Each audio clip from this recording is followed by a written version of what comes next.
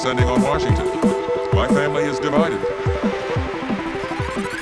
I do not like broccoli, and I haven't liked it since I was a little kid, and my mother made me eat it, and I'm president of the United States, and I'm not going to eat any more broccoli.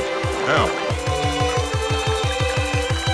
but Bart, wait a minute, for the broccoli vote out there. Barbara loves broccoli. She's tried to make me eat it. She eats it all the time herself, so she can go out and meet the caravan of broccoli that's coming in from Washington.